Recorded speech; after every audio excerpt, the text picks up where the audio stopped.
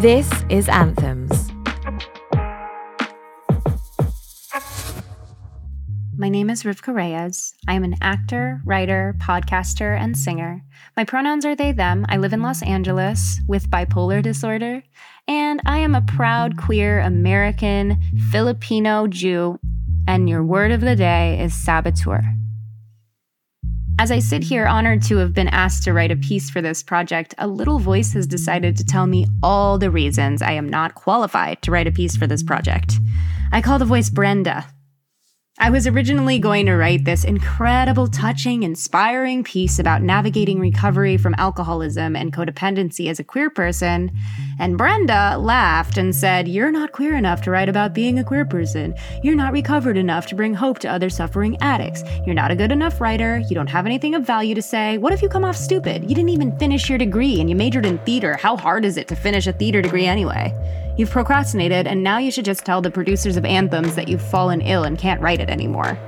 Brenda's been with me for my whole life, but my first memory of her was when I was working on set on my first film at the age of 10. They were shooting a close-up of me, and I made the mistake of looking into the camera lens before they started rolling. In that moment, I heard Brenda say, "Don't mess this up. If you mess this up, they're gonna fire you, and Mom's gonna be so mad. I have to go back to Chicago, and everyone's gonna laugh at you." And then when the movie came out and I saw myself on screen, Brenda said, "Wow, you're the tallest girl. Look at your pudgy belly. Look at your weird teeth. Why didn't they cover the bags under your eyes and hair and makeup? Why did they cut your line in that scene? It's probably because you're a bad actor. You're so pale. No wonder your titas and titos call you porcelain doll." And then in high school, when I started having crushes, Brenda got even louder. "Ask him what his favorite song is and then hum it casually the next time you see him. Don't tell her you like her outfit. She'll think you're weird, and tell everyone you have a big lesbian crush on her. Suck in your belly and push up your little titties so they look bigger." The first time I drank alcohol was the first time in my 11 years of existence I couldn't hear Brenda. I was at the Toronto Film Festival and had managed to sneak a glass of champagne. I drank it and she was just gone. I was able to live freely without being bogged down by her. And from that point on, I used anything I could get my hands on to keep Brenda at bay. Wine, whiskey, weed, dollars, donuts, dicks, pills, pussies, Pinterest. And it ended up nearly killing me multiple times. When I stopped drinking and using drugs in 2017, Brenda was at her loudest, and I had nothing to drown her out with. Through community and lots of therapy, I learned that I wasn't the only person that had this voice. Actually, all people have this voice. This voice is part of our archetypal makeup. Julia Cameron calls this voice the critic. Carolyn Mace and RuPaul call it the saboteur. I call mine Brenda because it helps me to put a name to the voice, and in my mind, she's definitely a Brenda. For a while, my solution to quieting Brenda was telling her to fuck off. Then, about 6 months into my sobriety, I had somewhat of a spiritual awakening and came up with this metaphor. If I was driving the car, Brenda could not be in the passenger seat. She had to be hogtied and gagged in the trunk of the car.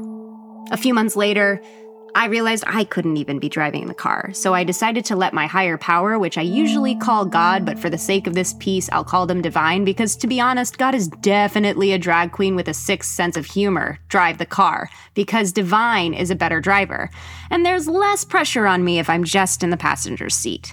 Brenda now gets to sit in the back seat. She's too afraid of divine in the driver's seat to really say much. But then, there are times where I start to not trust divine. I start to try to take the wheel, fuck with the AC, critique Divine's driving skills, and the moment I start doing that, Brenda is emboldened to speak her mind. She's bound to pinpoint the one thing I am a bit concerned about and hold it up in one of those magnifying mirrors that my mom uses to look at her pores. Like all archetypes, Brenda contains multitudes. She's not all bad. She's not always wrong. Sometimes she makes a really valid point. The other day, I was in the car with a person I have developed somewhat of a crush on, and in a moment of not trusting divine, I considered blurting out that I have feelings for this person. And Brenda was like, "Why do you have to do that now?"